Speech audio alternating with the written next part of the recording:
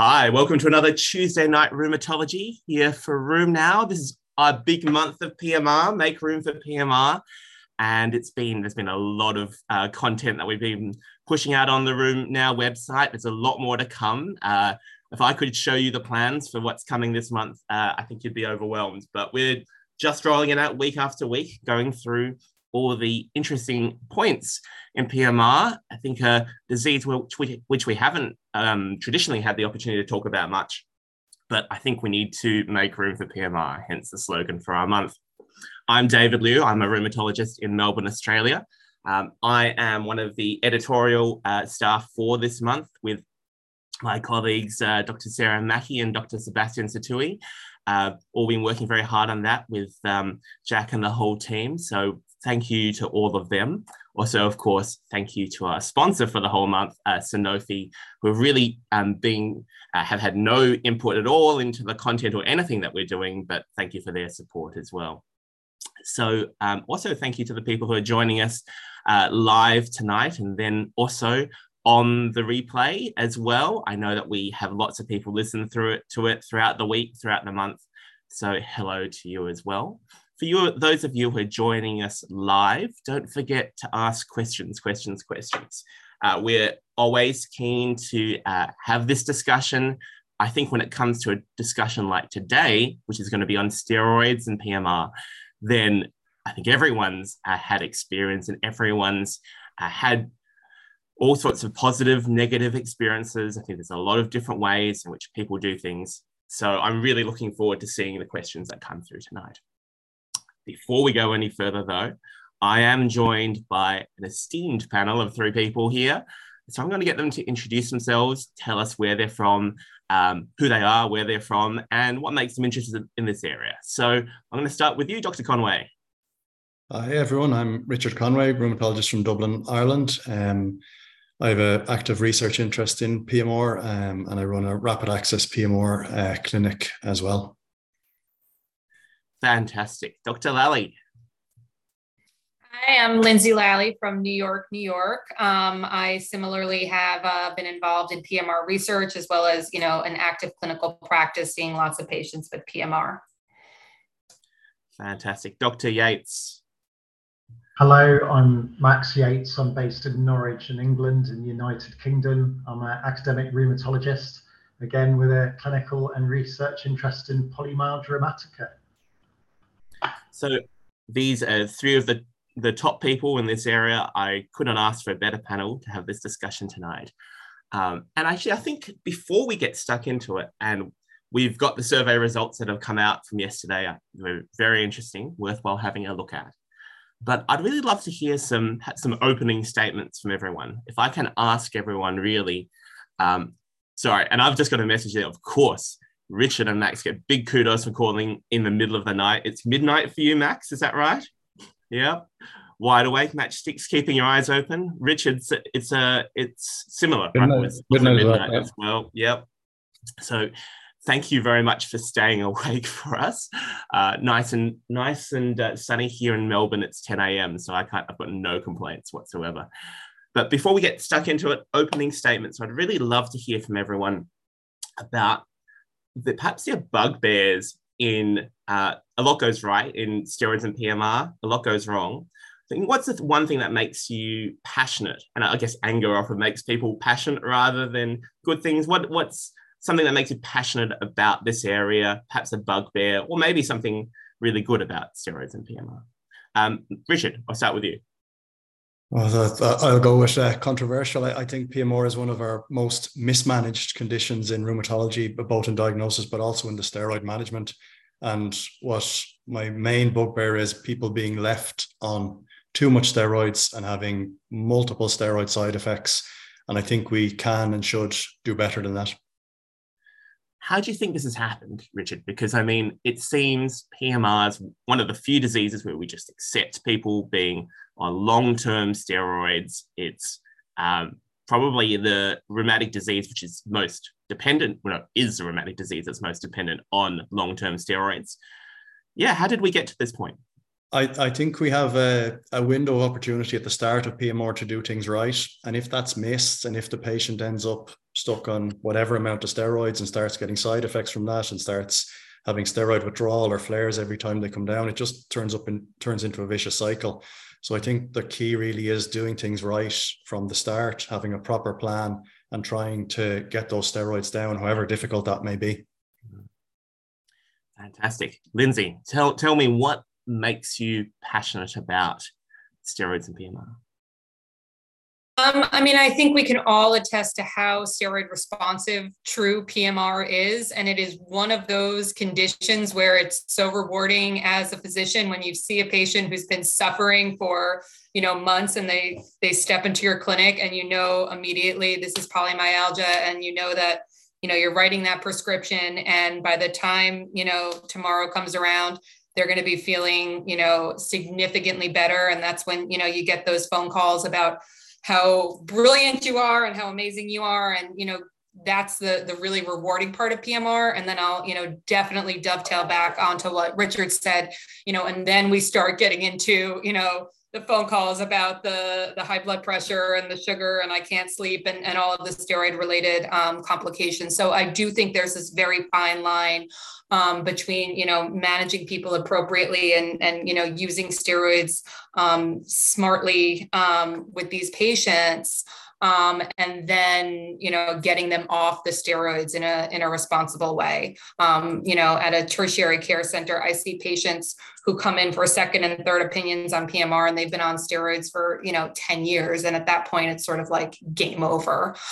So I do think, it's our responsibility as rheumatologists to make sure, we're making the diagnosis, right up front. We're getting these patients on appropriate doses of steroids, and then we're getting them off. I mean, it's so true, that classic paradigm in PMR treatment where the best week is that first week. That's when you're the hero as a clinician. The patient will, walk over hot coals for you, walk over broken glass for you. And then when you get to that 10-year mark, then what have you done to them? What have you done to them? So, yeah, I think that's clearly, that I'm sure that resonates with everyone on the call. Max, you did your PhD in steroids and PMR, so you've got a long-standing interest in all of this, worked on it plenty since then as well. Yeah, what makes you passionate about the area? Well, probably PMR treatment, does vary by country around the world, and particularly within the United Kingdom, where we have a primary care and secondary care kind of interface.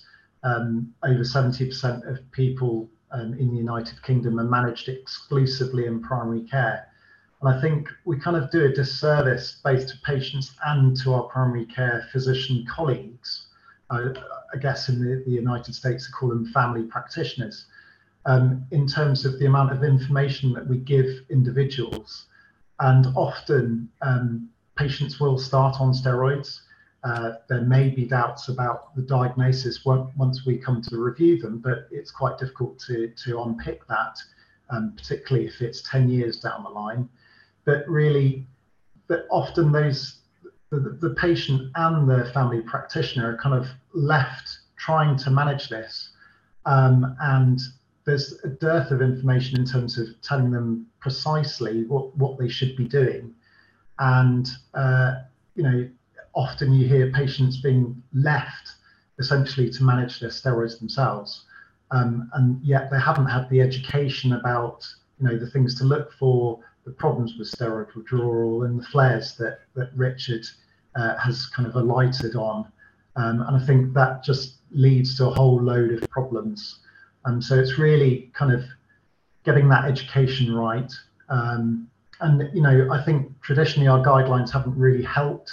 They say that you can be off steroids after a year. We know that's not true for the vast majority of patients. So, it's kind of getting that education and supporting individuals, both the practitioners delivering care and also the patients. I mean, it is just so easy to write that script for prednisolone or to write the script for steroids, and then all the hard work does come after, really, doesn't it? Yeah. Okay. All right. So we do have some survey results. We sent out a survey yesterday, and thank you all for your response. I'm going to share my slides here. And so you should be able to see that there. PMR and steroids. So this went out. We've had 1 day out there, 299 responses, and good distribution across the world, 57% from the US, but then really representing practice from a number of different places across Europe, South America, Asia, and Australia, and a few other different places as well, and amongst there as well. Really great to see that response. Let's have a look and see, though, like you said, Max, about how maybe in amongst all that, the responses have varied in this global response. So the first question we asked people was, how often do you start a new PMR patient on 20 milligrams or more of prednisone? And as you can see there, 58% said 10%, 8% said 20%, and then a third of patients for 6%, and then half for 26.5%. So I'm interested in knowing what the panel thinks about that, and then maybe we'll talk a little bit about what people's standard regimen for steroids and PMR is at the moment. Max, maybe I'll go the reverse order. Max, what do you think about that? Does that surprise you at all? Probably doesn't surprise me, but I can see a wry smile creeping across particularly Richard's face. And personally, for me, I think most of the time, probably more likely 90% of the time, 15 milligrams of prednisolone is often enough. There are a few patients where you need to go higher than that, but I certainly wouldn't traditionally go for 20 or more. I think that's probably a bit heavy-handed, and the higher the dose, I think the more the problems you're going to end up with. You also have problems of how quickly you're going to taper that. Often these patients are kind of left on a starting dose. It might be 3 weeks, 4 weeks, 6 weeks. It depends on who's kind of started that and how judicious they are in terms of their follow-up and informing their patient what to do next. So yeah, I'm quite surprised that it looks quite heavy in terms of the dosage. Richard, was that wry smile appropriately attributed there? Yeah, absolutely. I completely agree with what Max has said. I think for the majority of patients with PMR, 15 milligrams will be enough. You start them on 20 milligrams when they don't need it. That's quite a significant extra amount of cumulative steroids as they get into their treatment. I also think that the 15 milligram dose, I like it as a diagnostic tool almost as well, that the higher you go, the more things that are going to respond to that dose. And if they respond really well to 15 milligrams, that, at least in my mind, kind of supports my clinical impression that PMR is what they have. Whereas if we're on 20, 25, I'm be surprised if most conditions should respond to that. So Lindsey, Jack tells me that the responses were very similar between an international audience and a US audience. Do you think this reflects practice at the Hospital for Special Surgery or maybe more broadly across the United States? I think, I would rarely ever put a patient on more than 20 milligrams of prednisone if I was suspecting PMR. And I agree that then, you start worrying, what are you masking or missing in terms of concurrent GCA or their diagnoses? So I think for the most part, 15 milligram is our standard. I think we want to always individualize to the patient sitting in front of us. So in a patient who's much larger, maybe, starting at the 20 milligram dose. But I also think that this is somewhat surprising in terms of how many people are starting on 20 milligrams or more, because I think the or more is the more worrisome part there.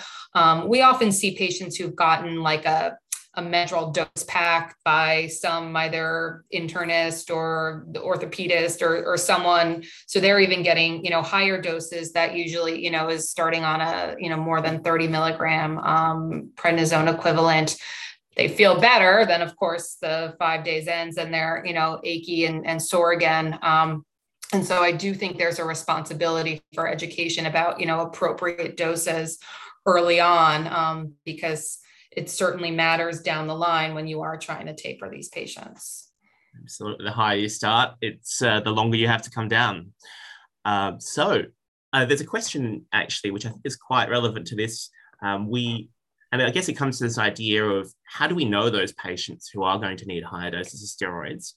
The question from Dr. Raluca has asked about, it relates to something that we talked about last week on Tuesday Nite Rheumatology, and that's been in the literature, I think, for the last 12, 18 months, about subclinical GCA and PMR. Some imaging studies have shown that there's quite high rates of subclinical GCA and PMR, maybe 25, 30%, maybe even more than that. Do you think that if that should or might be affecting the way that we dose prednisolone? And so do you think that that's any justification for these higher doses, more than 15 milligrams to start with? Anyone from any thoughts from the group? I think the sort of rationale, at least in my mind, is if a patient doesn't respond as we would think to the more moderate doses of prednisone, then I do start looking for other issues, including more large vessel concurrent GCA. I think from a lot of the studies that have been reported, where you see this sort of occult or subclinical large vessel involvement in patients who are otherwise presenting with isolated polymyalgia. The problem is we don't really know the clinical outcomes of those patients. And so we don't really know if those patients do require higher doses of steroids or more prolonged courses of steroids, or if are, at increased risk down the line for the aneurysmal changes and the other sequelae of GCA that we, are so attuned to in our sort of more classic GCA patients. Absolutely. It's very hard to know what those changes mean. Richard, how much weight do you put on these subclinical changes? Do you think that this affects the course of PMR at all? I guess there's a lot that's unknown in this space. These are relatively new insights. I think we don't really know that at the moment, and I agree with Lindsey completely. I think there's two different issues. There's people who you think of PMR and they actually have GCA, and if you evaluate them properly, you would then come to the conclusion that they have GCA. And then there's this group who, for all the world, have PMR, but you do an ultrasound maybe, and they have some axillary artery halo, and you're not really sure what to do with that. And I think at the moment, certainly my practice is to, if they clinically seem like PMR, treat them like PMR, and absolutely keep an open mind, see what happens down the line. But I don't think we can justify really starting GCA doses of steroids for these patients. Mm-hmm. So Max, I might ask you, talk to me about the patients that we do need to escalate beyond 15 milligrams a day. I think we've established from this discussion here, we're all starting at 15 milligrams a day, see where that goes from there. Do we have a better sense as to who might end up being more likely to go to those higher doses? Do we have a sense as to why that might be the case? Well, I'm sure everyone's kind of seen the patients. I mean, typically in the UK, we do the C-reactive protein, and it can vary enormously. Somebody might only have a CRP of 7, and a really good story for PMR. Other people might have a CRP in the hundreds. And sometimes you think, well, it's going to be those people with a really high CRP. They're the ones that are going to need a prolonged kind of initial starting dose, whether that's 15, instead of starting to reduce that down after 3 or 4 weeks. You might think, well, I might need to continue that for 6 weeks based on their symptoms. But also, I think it's important that we actually check the blood tests. A lot of patients in the United Kingdom, they're giving a story of PMR to their family practitioner who's starting steroids and then not doing the blood tests. And then that makes things very, very difficult. A, in terms of confirming the diagnosis, and B, in terms of looking at the response to treatment. So I think it is worthwhile, particularly if somebody has quite elevated high CRPs, checking blood tests again after a couple of weeks with your starting dose of steroid, and assessing them and seeing how they're responding to the initial starting dose and how their symptoms are improving. And if they've still got residual symptoms, they've still got an elevated CRP, then you might need to think, well, I might need to push it up to 20 milligrams, but also being very careful that you're looking for other differential diagnoses and you're making sure that you're not missing something else.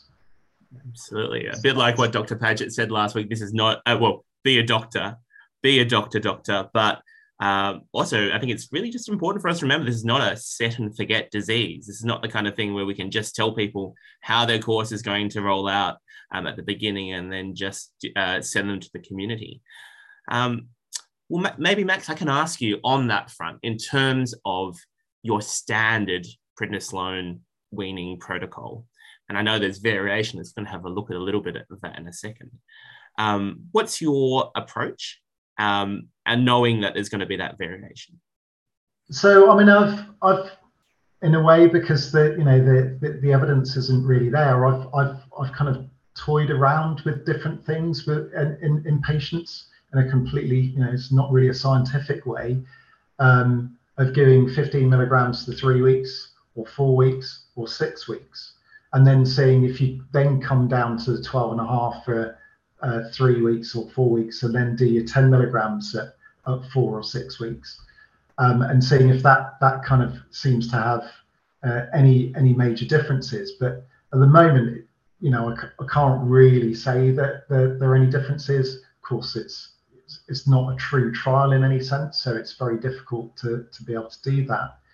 Other people have also written this dead stop slow regimen where they continue for 10 milligrams. I think it's for about 3 months. For me, that feels a bit too much, and I'd like to try and get people down on their steroids. And of course, if they're flaring, then you need to go back up again. But I think leaving people on certainly more than sort of 10 milligrams for more than 6 weeks, I think you're really going to start to run into problems.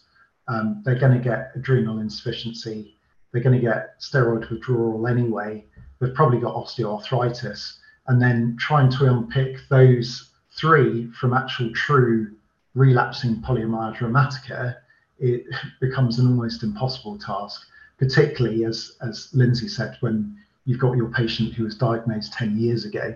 You're then having to work incredibly hard to try and unpick that and really kind of support the patient, see them regularly, and review them as soon as they start developing new symptoms or worsening symptoms, just to make sure that you're definitely on the right path.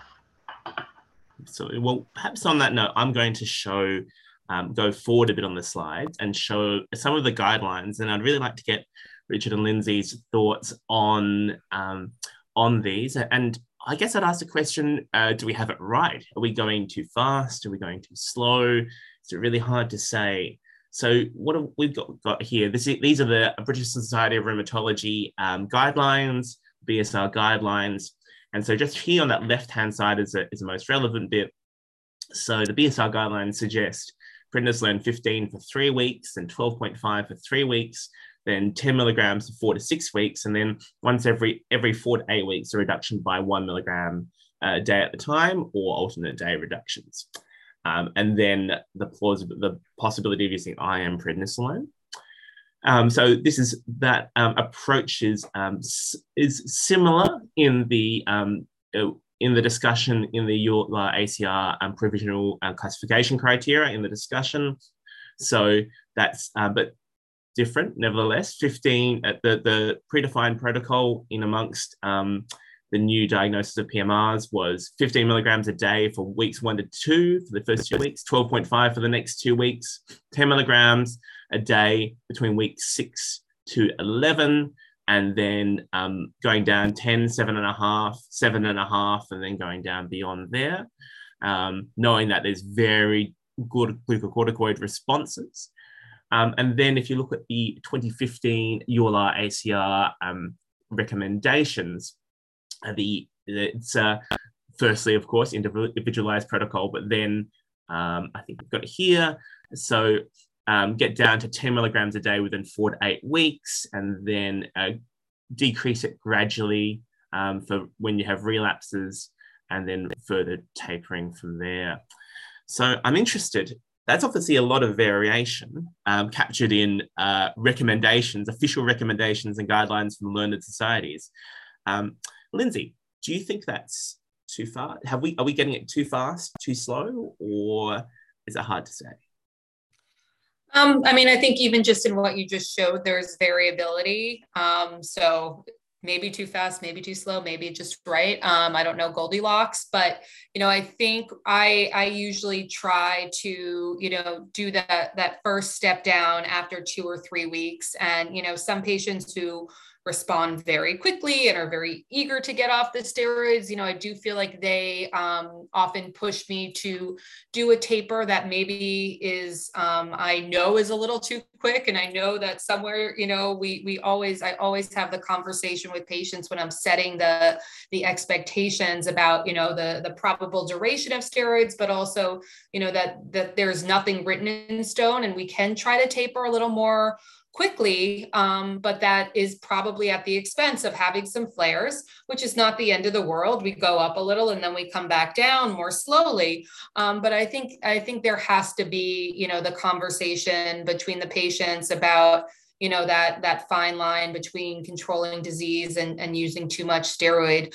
I typically try to get down to 10 milligrams in the first month, and then we'll go down by 1 milligram increments, about every 4 weeks, making adjustments as necessary.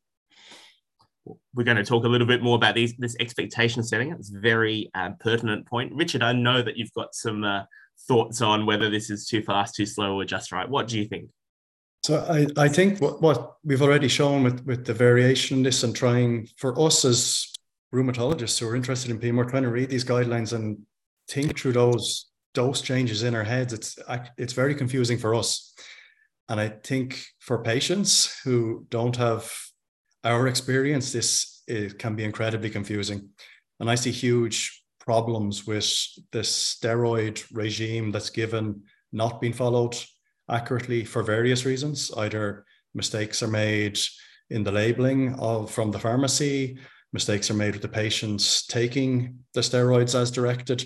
So I relatively closely follow what the BSR guidelines say, but I take a more pragmatic approach to it and simplify it a bit. So in Ireland, our patients get a month's supply from the pharmacy at any one time. So I try and utilize that and essentially give them the same dose for a month. I don't do anything at 2 or 3 weeks because I think it just gets too confusing. So I give them 15 for a month, 12.5 for a month, 10 for a month, and then down by 1 a month. And as well as the changing steroid doses, obviously with the different strength tablets, they're also changing that in the middle of that. So I think trying to do anything that isn't on the monthly basis where they have to do it themselves is just really asking for trouble. And then obviously we do adjust it and modulate it depending on flares or responses or other things. But I think as a simpler starting protocol, that has served me well and led to reduced errors in the following that steroid regime. And there is something to be said for that simplicity, isn't there? I mean, just I think trying to scrimp on some of these steroids at different points for the 4 weeks versus a month, and that just makes it even more confusing, and all of a sudden patients on longer, more or higher exposures of steroids than we'd like. Well, let's have a look at this, the next survey question, which I think is pertinent to all of that. So we asked in the survey, how long will a patient be on steroids? What do you tell the patient? And I guess we've kept these questions when Jack sends out these surveys, we're deliberately making a little bit vague. We want to see how people respond. And I think it's important to see some of the variation that occurs. So what have we got here? Well, so 34% said one year of steroids, 22 said 2 years, and then 40% said variable as well. So maybe I can ask the group, are we surprised by that? What do we tell patients? Yeah, any thoughts on whether we should be communicating differently with patients? I mean, Lindsey, you kind of talked a bit about that expectation setting. What do you tell patients about how long we should have patients on steroids for?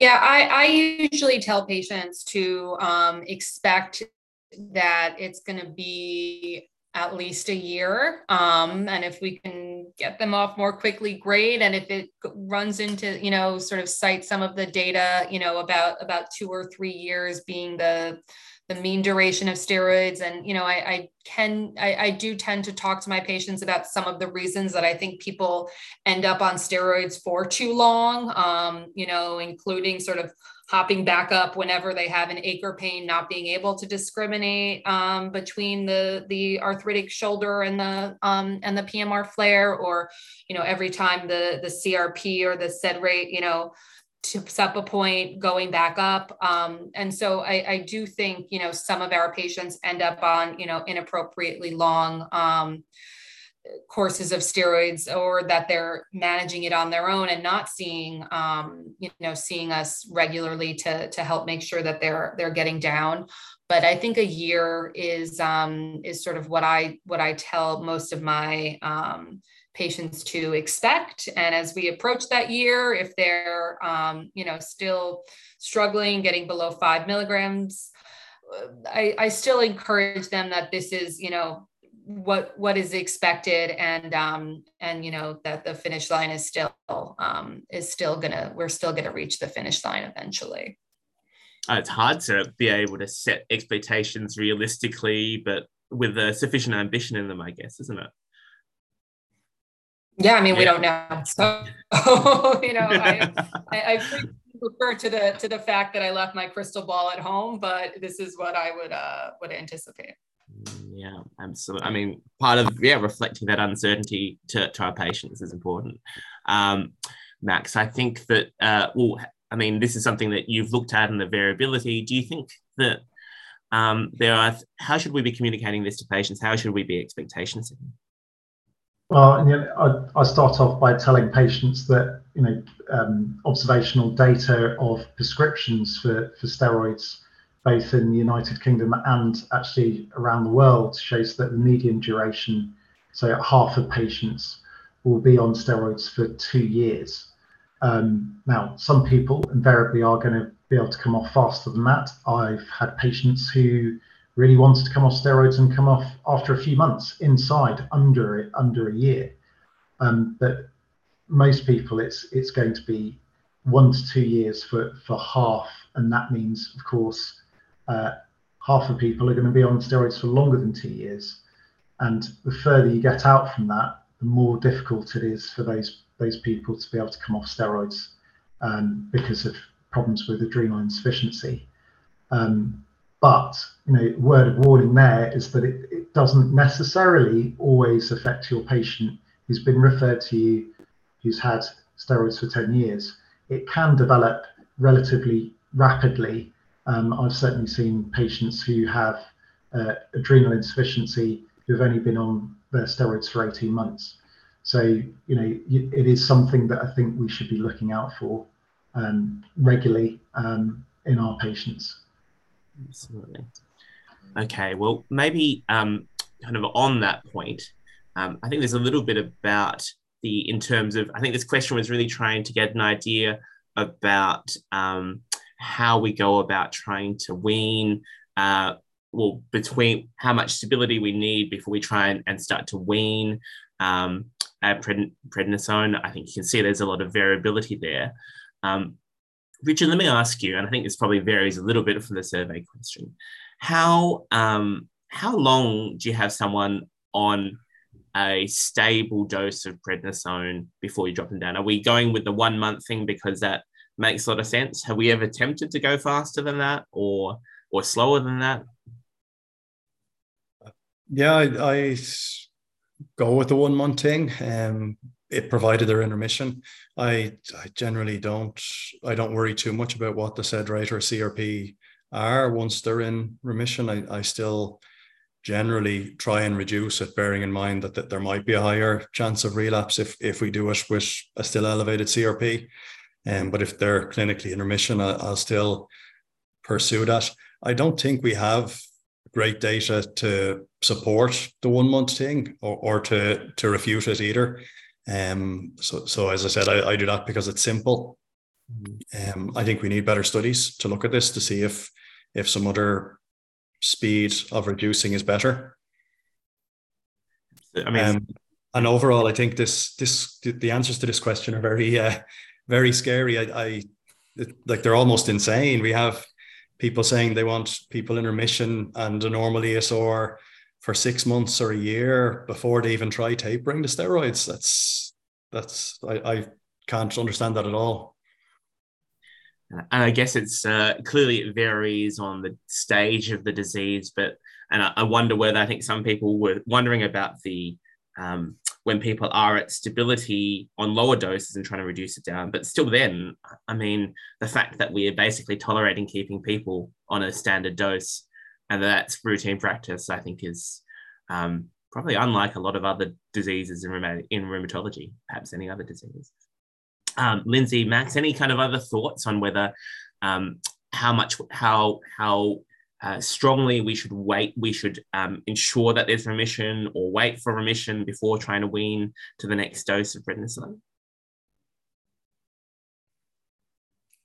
Yeah, I mean, I think it's a matter of weeks. Seeing the patient clinically doing well before you drop down to the next step. So I think when we start talking about months and years, I would agree with Richard. It doesn't really go with what I think we do clinically. So maybe there was some misinterpretation of this, because I can't imagine people really waiting for a year before stepping down the steroids. We don't do that with any of our rheumatic diseases. Absolutely. Now keep the questions coming through on the live ones. We've got a few there which we will definitely get to, but please keep them coming.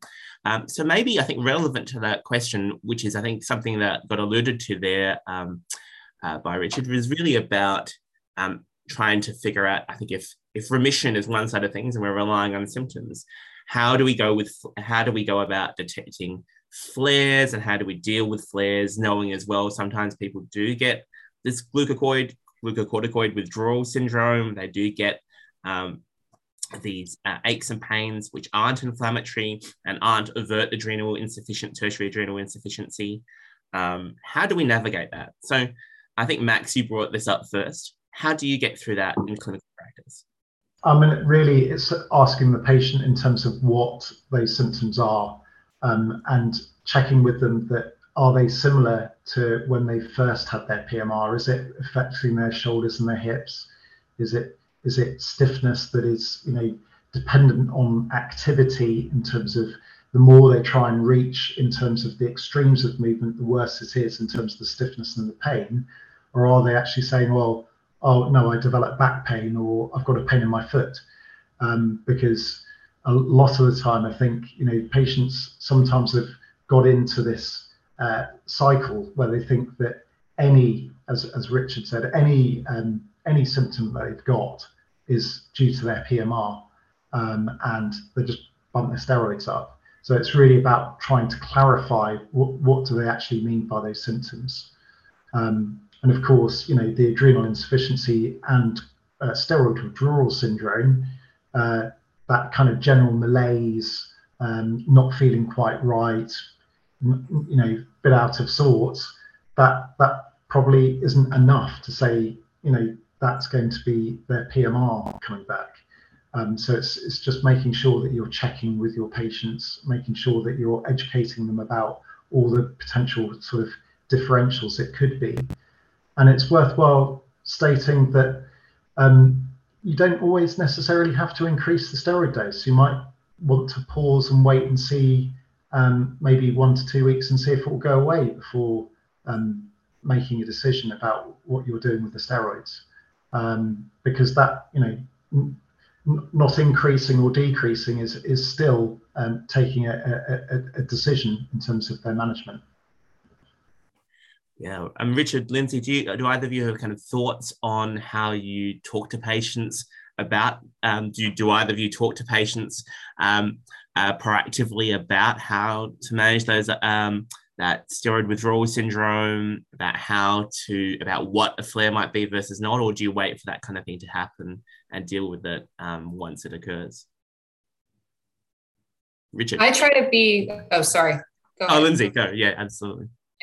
I mean, I agree with Max. I try to be proactive in talking to the patients, and sort of, especially as we're getting to those sub, 7 milligram type doses, that, with each step down, you may feel a little achy and just generally blah for, the first few days.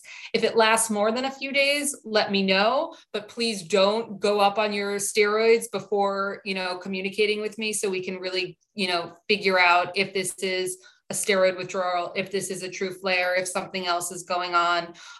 Even now with viral infections, COVID, non-COVID, patients want to, the minute they start to ache or not quite feel right, they're blaming their PMR, and if they, they would, jump back up on the steroids. And I think, sort of encouraging an open dialogue and educating the patients really helps to prevent, a lot of that yo-yoing. Absolutely. I'm interested we've got a question here from Dr. Mittu, who asks about the role of NSAIDs to assist with dose reduction of prednisone. And I guess this idea that maybe if there are some arthralgias and myalgias, they're not overtly inflammatory, and it's about trying to navigate the symptoms. What do we think about that? Richard, what do you think about NSAID? Is that something, A, that you use, and B, what do you think about it more broadly? Yeah, it's not something I generally use for PMR symptoms. I suppose you could consider it for osteoarthritis symptoms that are re-emerging as the steroids come down, which often does happen. It always makes me a little bit uncomfortable, however, having NSAIDs and steroids going into somebody at the same time, and the potential side effect profile of that. So it's something I would very rarely do. I would generally choose to do something else, whatever that may be, whether injecting an osteoarthritic joint, or if their PMR really is flaring again, then I think they either need temporarily more steroid, or they need a more targeted disease-modifying or biologic agent. We really would benefit from better biomarkers and better ways of picking up flares, wouldn't we? Especially ones that are maybe less, which are less IL-6 dependent, maybe might be less affected directly by treatment, might represent that inflammation. I think that's in the scope for the future. Let me just move to the next slide, because I think we've got some more discussion, and I think we can come back a little bit to about what the future of steroid might be. So getting to these flares between 5 to 7.5, like Lindsey was talking about, what do we do to respond to those flares? Are we going up? How much are we going up? And so in amongst the options here, and I think we forced people's hand a little bit with multiple choice, I'm sure that there would be 20 answers if we could give people a short answer response. But 64, so between 5 to 7.5, if there's a flare, then 64 said increase to 10%. 30% said add a steroid tapering drug. And then much smaller percentages said double the dose, and then backed all the way to 15. Lindsey, how do you tend to respond when, you get, especially when you're getting to those below 7.5 flares? How much are you going up by? Are you going back up to 10? Are you going up by a milligram? Are you waiting it out a little bit? How do you respond? Yeah, I mean, I think it really does depend. So I would probably have, voted for none of the above on this one. But I do think for the most part, I usually try to increase by 1 or 2 milligrams and see how the patient responds. And if they get better, great. And if they're still achy, then get back up to 10. I think it's very, very rare that I go all the way back up to 15 once a patient has gotten, down to these low doses. And I guess I would say, you know, with regard to adding a steroid sparing drug, I think it depends, you know, how many times you've been through this cycle and what the other toxicities the patient has developed are. So if I can't get a patient below 7.5 milligrams and I've tried all the head fakes, switching to a different formulation, maybe, you know, dividing the dose, any of those sort of things that are not in the guidelines, but I think clinically we all have our little tricks that sometimes can be helpful. You know, then I will, you know, start thinking about if another agent is necessary. But I definitely give patients a couple of tries, you know, to get down at this level when they flare. And I'm usually pretty conservative with how much I increase to try to recapture the symptoms. Absolutely. Well, Richard, I just want to ask you here, we've got some more questions flowing in. So what about we talked about injecting osteoarthritic joints. What about shoulder and hip injections to complement oral steroids and taper or in lieu of oral steroids when oral not tolerated? And I think this is probably more about when we think there might be a bit of an inflammatory component. We know subacromial bursitis, trochanteric bursitis may well be components of, well, they certainly are involved in active PMR. There's inflammation at those sites. Is there a role for steroid injections at those sites to try and dampen down some of the inflammatory features of PMR? It's a tricky question. And again, I'm not sure we know the answer. I do it a lot for non-inflammatory or non-PMR related stuff. So rotator cuff tendinopathies, gluteal tendinopathies that are emerging and worsened by the oral steroids as we're coming down. I think I occasionally do it for things I think really are PMR. It does work in that it provides at least temporary symptomatic relief. My concern with it more is that in the longer term, it's not actually helping us get to an end point, that it'll work for a few months, but then it'll just come back because we've persisted in reducing the steroids. We haven't really correctly addressed the underlying disease pathogenesis by trying to suppress it more fully with an immunosuppressive, whether that be steroids or something else systemically. So yeah, I do it, but mainly for mechanical stuff. Well, I guess, yeah, this idea that PMR is a systemic disease. If there are focal points of inflammation, that it does has to be dealt with like that. More questions here, and I'm going to try and fire through some of these. Max, I might ask you a little bit about this question here. When we get our patients into the 2 or 3 milligram, it's from Anonymous, by the way. When we get patients into the 2 to 3 milligram dose range after, let's say, a year, how much adrenal suppression actually exists? I'm interested in your thoughts on this. Well, tricky one, that one, isn't it? Because I'm not sure anyone can give you a precise estimate for the number of people that actually have adrenal insufficiency. But it's going to be some people. By the time we got to 2 or 3, I mean, you hope that you're on the end to the finish there. Really, often it's people who are still kind of flirting around 5, 6, 7, something like that. By the time you're getting to 2 and 3, you usually going to be okay. Of course, there are going to be some people where they can't. But really, what I do is that once the patient has come down to 5 milligrams of oral prednisolone, I get them to do a 9 a.m. cortisol on during the morning, of course, at 9 a.m. Without taking that day's dose of steroid until they've had their blood drawn, and then they can take their dose of steroid. And then based on that, you might need to do a short synaptin test, or you might actually have confirmed adrenal insufficiency, in which case it's going to be, virtually impossible, particularly in the shorter term, for them to come off their steroids. So they need to be educated about sick day rules and all of those sorts of things, and have a steroid card, register with emergency services, and etc. But when I was at medical school, the physiological dose of prednisolone was 7.5 milligrams. It's now come down to 5. There was a paper, I think, about 6 months ago that said actually it's somewhere between 3 to 5, depending on the individual. So yeah, it's still a moving beast to try and track down really and tackle. Mm-hmm. So we've got a couple more survey questions, but I do want to talk a bit about preventative measures. But before we go on to that, I just want to ask the group: do we ever feel like it's acceptable to get stuck on a dose of steroid? I think we have these patients who say they're at maybe 4, 5, 6 milligrams, and every time they go down, they seem to get a recurrence of relatively convincing symptoms. How do we find that acceptable? And I guess, has that answer changed in recent times now that we've got potentially therapeutic options? Richard, let me ask you first. Absolutely. This happens all the time that patients will get stuck on a certain amount of steroid. And I think traditionally because of a lack of other options which have proven to be effective, we often accepted doses of certainly 5 milligrams or less. Some people would have accepted even slightly higher than that, but that always made me a bit uncomfortable.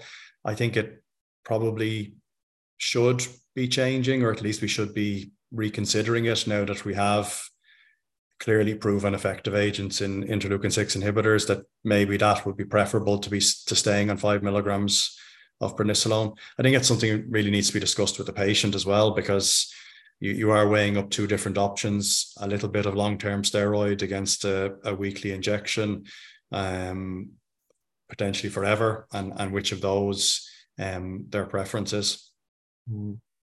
Now, Lindsey, I remember a few years ago, and probably more than a few years ago, reading your phase 2A study of tocilizumab in ANR and thinking, oh, that's a neat piece of work there. That's very interesting. And now, of course, we've got the SAPPHIR study, which came out last week. Also, obviously on a very different scale, but now we've got these IL-6 targeting options. What kind of dose of prednisolone would you have to be stuck on, do you think, to justify, in your mind, in your practice, and then maybe where we might go? What kind of dose would warrant looking at a medicine like sarilumab, or potentially other parts of the world, tocilizumab?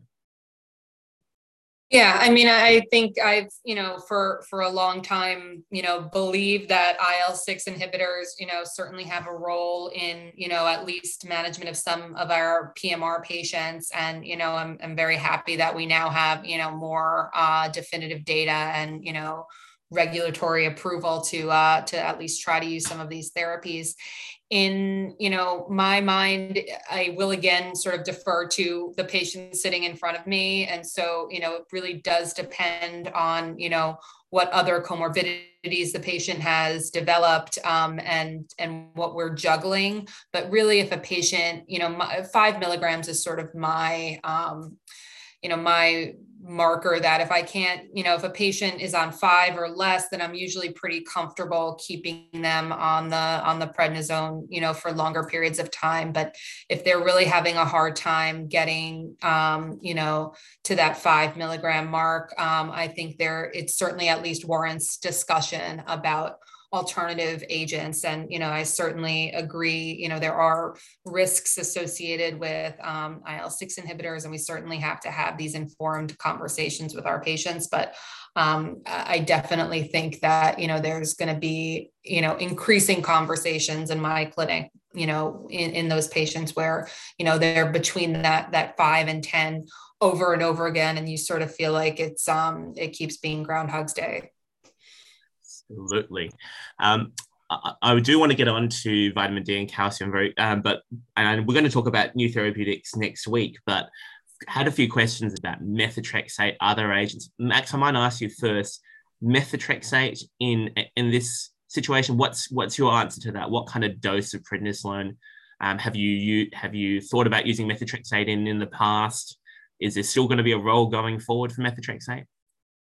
Potentially. We're doing a clinical trial where we're giving methotrexate to people who are relapsing with their PMR. In terms of what dose, with methotrexate, I think it's probably a bit safer potentially than biologic agents. That might be a controversial thing to say, but I think it kind of depends on the patient really. If you've got a patient who's adamant they want to come off steroids, they've not got adrenal insufficiency to warrant being on long-term steroid, then I think we should do everything we can to try and assist that patient to be able to come off their steroids. So if that means that you're having to use methotrexate or lutamide and they're only on 3 milligrams of prednisolone, then as long as you've had that discussion with them up front and you've informed them, I think then that's a reasonable thing to try and do. Richard, let me ask you, with some other mechanisms of action that might come through, JAK inhibitors, for example, do you think that that threshold might change in terms of what dose of prednisolone would trigger off the introduction of a steroid-sparing agent? I'm not sure it will. I mean, I think JAK inhibitors they've got to work because they're going to inhibit IL-6, so they are going to work. That JAK inhibitors potentially have more side effects, especially in this sort of patient population, than an IL-6 agent would. So I think, if anything, the threshold for starting a JAK, if an IL-6 has failed, would be higher. But I think there's lots of promising agents out there, IL-17 inhibitors as well, being looked at, and so yeah, the future is bright for PMR, I think. It is. Now, I want to put up one of the last survey questions here before I ask a bigger, broader question at the end. So new PMR patients starting prednisone, do you start calcium and vitamin D? And we had big responses. 68% said they start all patients on calcium and vitamin D, and then smaller proportions for more targeted ways. Lindsey, I might actually just ask the group and whoever feels passionately about this, do you think that we're sufficiently managing complications in advance of them happening for prednisolone and PMR, for prednisone and PMR? I don't know if I feel passionately about this, and I do think we've done a better job, than maybe we used to historically. But I still certainly think that, there are definitely patients who are, losing significant amount of vertebral bone density in the first few months. And, we may not be, I sometimes, I give them the order for the DEX and tell them to take vitamin D, but, may not be as aggressive with anti-resorptive agents. I think we still see patients with hypertension, with, new onset diabetes, even at these more moderate doses. So I think we're, as a, rheumatologist in general, I think we're much more aware and proactive, but that often, means giving patients, 6 prescriptions, walking out the door so they can take the prednisone, and that can sometimes be a tough sell. Absolutely. Max, can I just ask you, in terms of the UK data, do you think that we're doing okay in terms of prevention, or are we lacking? Oh, no, it's going to be atrocious, isn't it? So, yeah, I mean, people have looked at all prescriptions of steroid, irrespective of indication. And I think, co-prescription, whether that's thinking about gastric protection with a PPI inhibitor, whether that's bone protection, whether you're just using AdCal, or whether you're going forward and giving them bisphosphonates, it's very low, very low. Yeah. I think brings me on to kind of the broader big question, which relates to a question that Dr. DeQuet's got in the Q&A. And I might ask Richard first, but I'll ask all three of you. It's really, therapeutics are changing quickly in this space. We've changed quickly in this space. Now we've got the FDA approval for sirolimus for PMR. There's potentially other agents that may well be on the way in the future. And we're clearly not doing as well as we should do as far as steroid management, prevention of steroid-related morbidity is concerned. Is now the time for new recommendations? What should we be doing about this more broadly? Richard, what do you think? I think it is. I think we need updated recommendations in line with the emerging data that's coming along. And I think recommendations are great and important, and we need those as our baseline. But I think we also need to be more fluid in what we're doing. We can't always be waiting for the recommendations to catch up. That process because of the nature of it, always takes time. It can't be constantly updated, at least with the current methodology. So I think we need to be a little bit more proactive and not. We can use the guidelines as a starting point, but we need to be interpreting the new data ourselves as well and incorporating that in our clinical practice. Certainly. Lindsey, what do you think?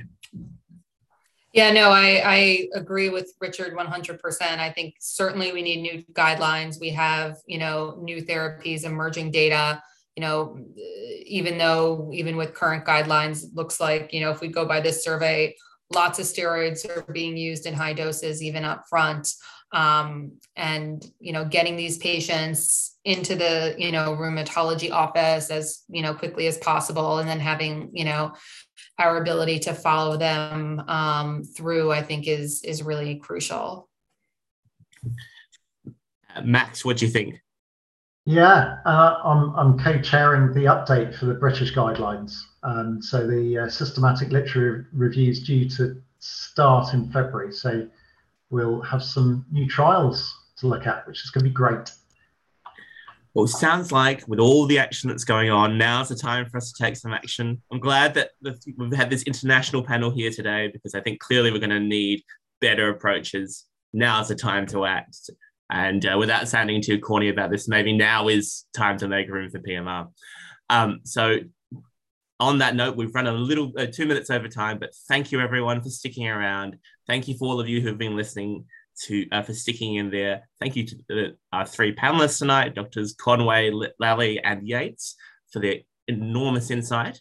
And then next week, we've got steroid-sparing therapy that Dr. Sebastian Satui will be leading a very interesting discussion on. So don't miss that. That's next Tuesday Night Rheumatology. Thank you so much, everyone, for dialing in.